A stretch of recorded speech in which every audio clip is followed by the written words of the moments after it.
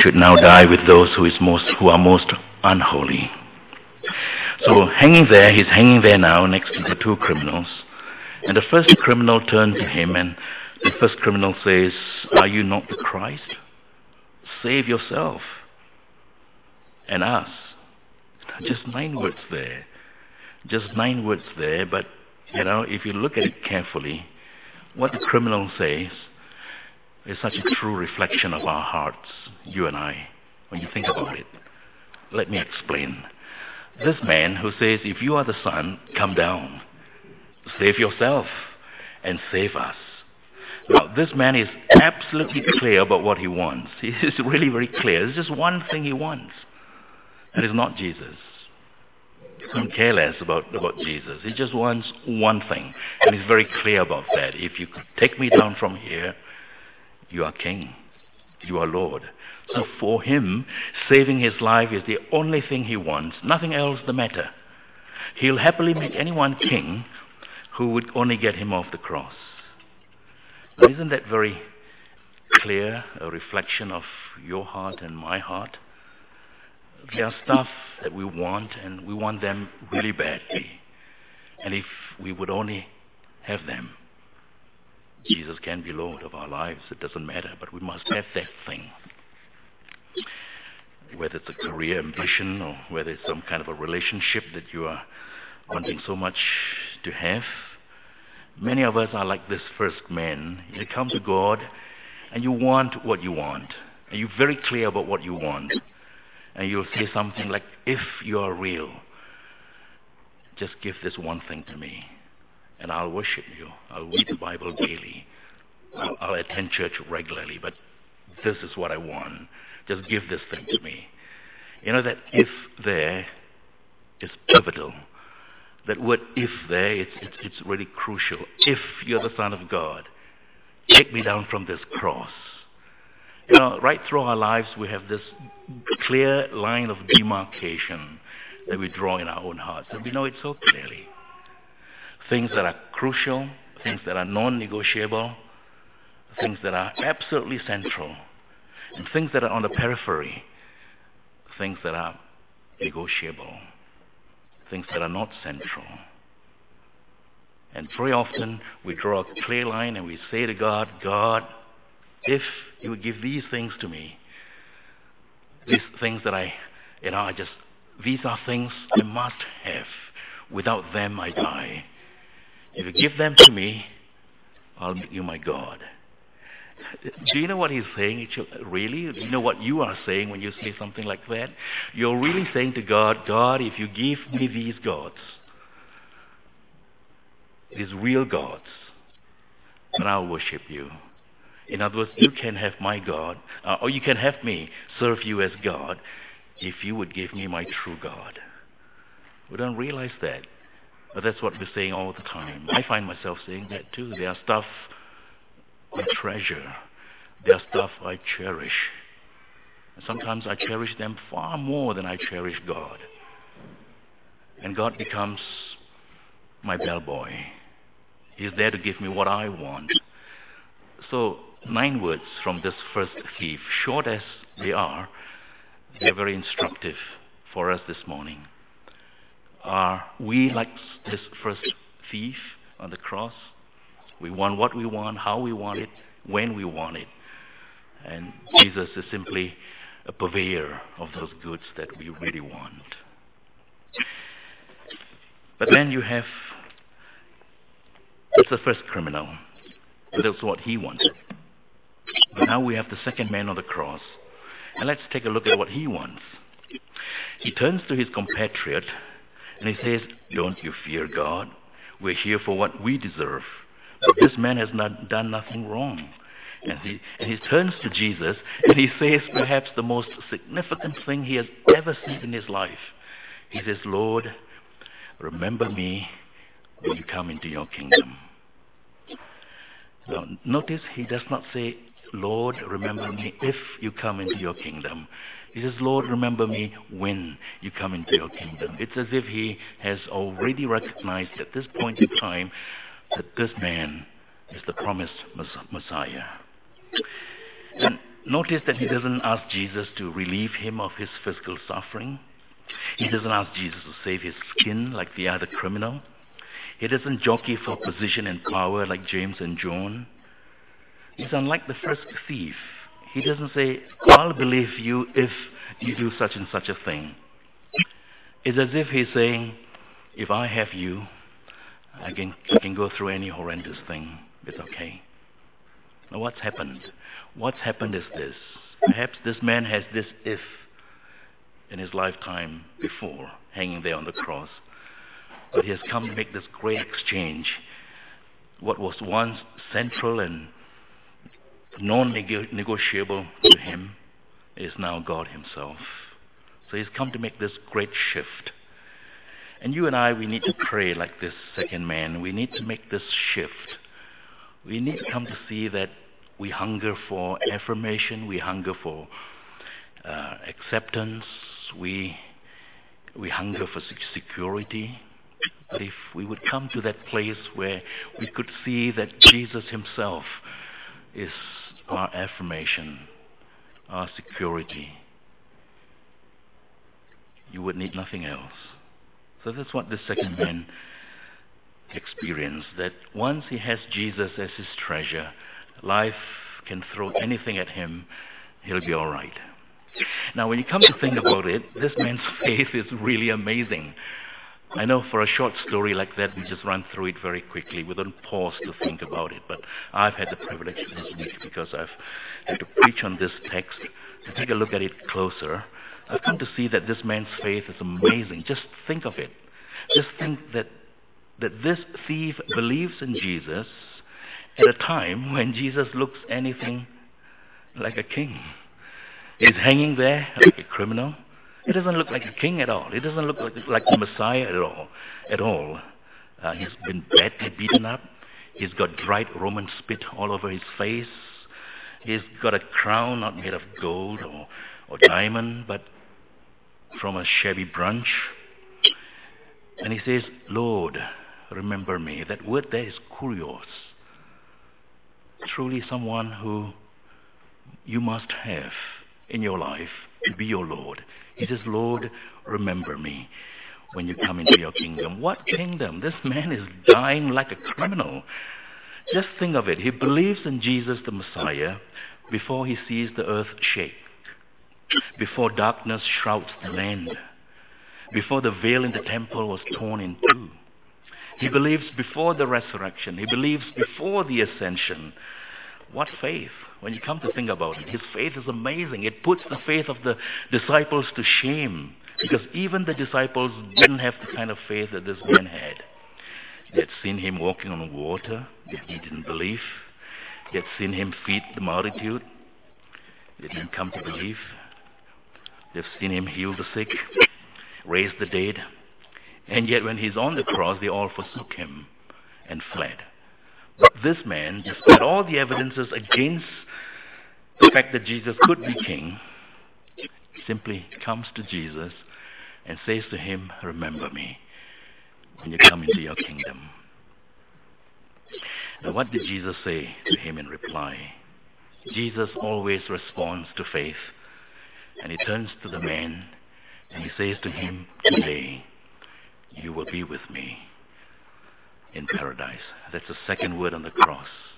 Today you will be with me in paradise.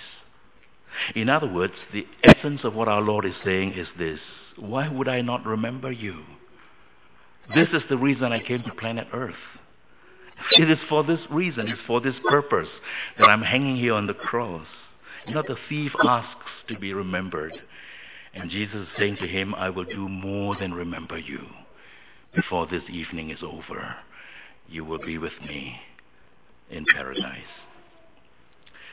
That day began with the criminal walking to his place of execution, and that day ended with him walking the streets of gold in heaven. You know, from a natural reading of that narrative, it would seem to us that Jesus was the first amongst the three to die. And so Jesus was right up there in heaven, waiting to welcome this man home. Spurgeon says, this man who was our Lord's last companion on earth, was his first companion as a guest in the gate of paradise. The first person that greeted Jesus in heaven, or rather the first person that Jesus greeted in heaven, was not Peter, not James, not John, not even the Virgin Mary. She wasn't the first person that he greeted in heaven. Not even his own mother, not even the greatest apostle Paul. Strange as it sounds, it was a convict, a depraved sinner, a totally broken man who became the first guest in heaven. So we've considered what the first criminal said, what the second criminal said. Now let's take a look at what Jesus says to the second man. To the second man. The second man asks to be remembered, and Jesus says in turn, today you will be with me in paradise. Now he asks to be remembered, and Jesus offers him paradise. He asks to be remembered. Why would Jesus give him paradise when someone asks to be remembered? Because in paradise, that's the place of ultimate remembrance. This man will be remembered without end, will be remembered for all eternity. You know, one of the strongest human desire is never to be forgotten. It's in every one of us. You may not articulate it, you might never have expressed it, but deep in your heart there is this longing to never be forgotten. We have this desperate need to know that people will remember us when we are gone. You know, long before stones were used for homes, they were used as tombs. Because we have this desperate need that we might not be forgotten. When I was a young man, I used to attend an Anglican church back home in Malaysia, and I used to be fascinated by those brass plugs that were riveted behind wooden church pews. And almost every church pew has a brass plug riveted to it, and on those brass plugs are names of people who have donated those pews.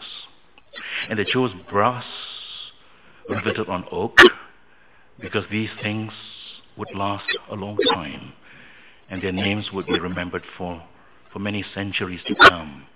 And I would remember that marble baptism font as you walked into church, and on that marble baptism font was carved the names of people who donated that font.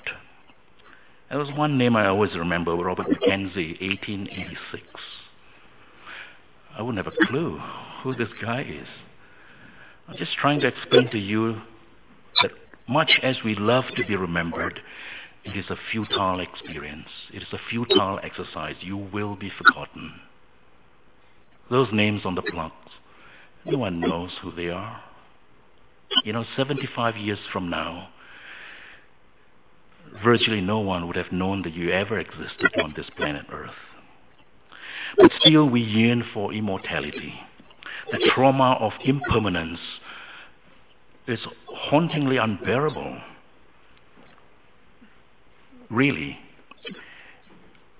if you read this narrative in the Greek text, you will find that the verb remember is in the imperfect tense, which means that he said it over and over and over again. Remember me, Lord, please, please don't forget me. Please remember me.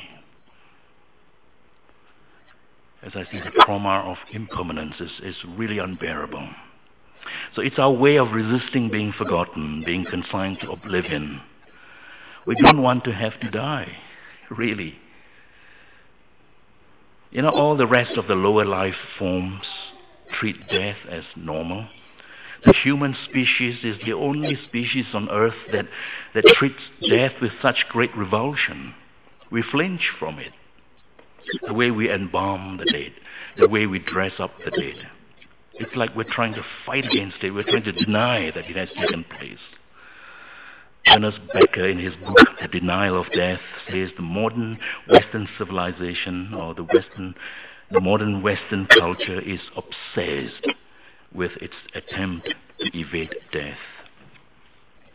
And of course, you know that famous chirp by Woody Allen. He says, "I'm not afraid to die, I just don't want to be there when it happens." You've heard of that, of course. Death is an oddity. It contradicts every human desire in your heart and in your mind. When death approaches your own doorstep, when it comes, I believe you will be able to say to yourself, with some kind of a startling unbelief, "What? So soon? But I've got so much of life to live." You know, all of us will die with that music pounding strongly in our hearts. All of us. And that's why Aldous Huxley once said, "There comes a time when one says, even of Shakespeare, even of Beethoven, is that all?"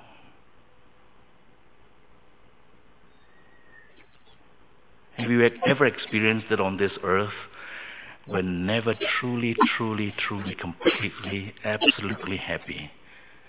Have you never experienced that before, that on this earth, never. There never is one single moment when you're completely, truly, absolutely, wholesomely happy. In fact, in the happiest moment that you can recall, you cry, you shed a tear. Why is it that the mother of the bride is always crying? That should be her happiest day. Surely happiness and tears don't configure, yet they do. It's as if in your happiest moments, someone comes up from behind you, taps you on the shoulder, and says to you, "Didn't I tell you that on the day you eat of that fruit, you will die?" Death is not in the original blueprint. Death is not in the original blueprint. It is an intrusion. So really, we should not be too hard on ourselves for treating death with revulsion. We shouldn't be too hard on ourselves, because we should treat death with revulsion. Because it's not natural. It is not natural. That's why we keep saying, like this second thief, "Remember me, remember me, remember me." We were created to live, not to die. When Jesus says to the criminal, "Today you will be with me in paradise," our Lord is giving him the ultimate gift. What's that? Life. Ultimately, what we want is not to have to die. Now, I notice some of you here who are in your young teens, I think, in 1980, I believe, looking at some of you. So those of you who are roughly my age, you will remember the 1980 film or movie Fame. Now, what's the theme song of Fame? "I'm gonna live forever. I'm gonna learn how to fly. I'm gonna make it to heaven. Light up the sky like a flame." Remember that. See, ultimately what we want is not to have to die. Remember in the Garden of Eden, the snake seduced Adam and Eve with that false hope of immortality. What did he say? "Eratis sicut Dea." In Latin it says, "You shall be as gods. You shall not die." It's a lie. Genesis 3:5. It's a lie, because they died. But here in the words of Jesus to the thief is a great reversal of the doom that the snake brought into this world. So what Jesus said is the greatest reversal of the words of the snake. And Jesus says to the thief, promises the thief a life that will have no end. Promises him paradise. Now, the question is this: what is paradise? I want to be as clear as I possibly can, because it can get quite technical So I'm just going to simply run through it very clearly what paradise is. When righteous people died during Old Testament times, they couldn't go directly into heaven. They couldn't, because Jesus had not yet come to die for their sins. So there was no heaven for them to go to. Remember, Jesus once said, no one has seen God at any time, and no one has ascended into heaven. This is the clearest teaching, really, that there was no one in heaven at that time, because heaven had not yet been instantiated. So when someone dies during the Old Testament times, his body went to a grave to wait for the resurrection, while his soul departed to Sheol. And before Jesus rose from the dead, there were two compartments in Sheol. There was paradise for those who have been righteous and who have died before Jesus came. I believe you will find the Greek philosopher Socrates there in paradise. But there is the other compartment in paradise, the tormented side, where there is much torment. And that's for those who die unrighteously before God. But before Jesus rose from the dead, there were these two compartments. And then Ephesians 5 tells us that before Jesus ascended to heaven, when his body was still lying in the grave, his soul went to the paradise side of Sheol, and he emptied it. He vacated it and took the entire paradise to heaven. So when a Christian dies today, she goes immediately to heaven, because heaven is now instantiated after the ascension of Jesus Christ. But people who die unbelieving, even today, they go to a place called Hades. Hades is only a temporary place for the dead. The day will come when Hades will be thrown into Gehenna. And Gehenna is the place of unending fire, the lake of fire. You read all about that in Revelation 20. So in our story this morning, with two men standing on the crossroads of their lives, breathing their very last breath. This is the last closing minutes of their lives. In a matter of minutes, both of them will be dead. Both of them just about 10 meters from the gates of heaven and hell. As a minister, I've seen countless people in hospital beds, in hospices, and intensive care units breathe their last breath. And I've also have had the honor of praying for many of them who have lived godly lives and commending them to heaven. Every day, hundreds of people reach this crossroads of their lives. Only hours, only minutes, only seconds. Which gate will we choose? See, both convicts have the opportunity to choose. One rejected the gift of life, and he plummeted into eternal place where God is not, and the other humbly accepted Jesus and is received into paradise. Now, this story that I've just read out to us this morning has been written for you and for me. Where will you be when you pass on from this earth? And if you think it is to heaven that you will go, you had better be sure that your name has been written in the Lamb's Book of Life. You know, in ancient cities, the guards would keep rolls, a list of names of citizens, people who come in and out of the city gate, and they would check their names against the list. And that's the context of Revelation 21:27. Only those whose names are written in the Lamb's Book of Life will be allowed in. I want to close with a true story now, and with that I will close. Ruth Anna McKenzie, professional singer, tells the story. It's a true story, how many years ago she was asked to sing at a wedding in Seattle. It was a plush and a posh wedding thrown by one of the wealthiest in the city. His daughter was getting married. And the reception was to be held on the 2 top floors of Seattle's Columbia Towers, the city's tallest skyscraper. And Ruth Anna and her husband Roy were excited about the wedding. And the wedding came, and Ruth Anna sang beautifully at the wedding. And when it was over, they made their way to the reception desk.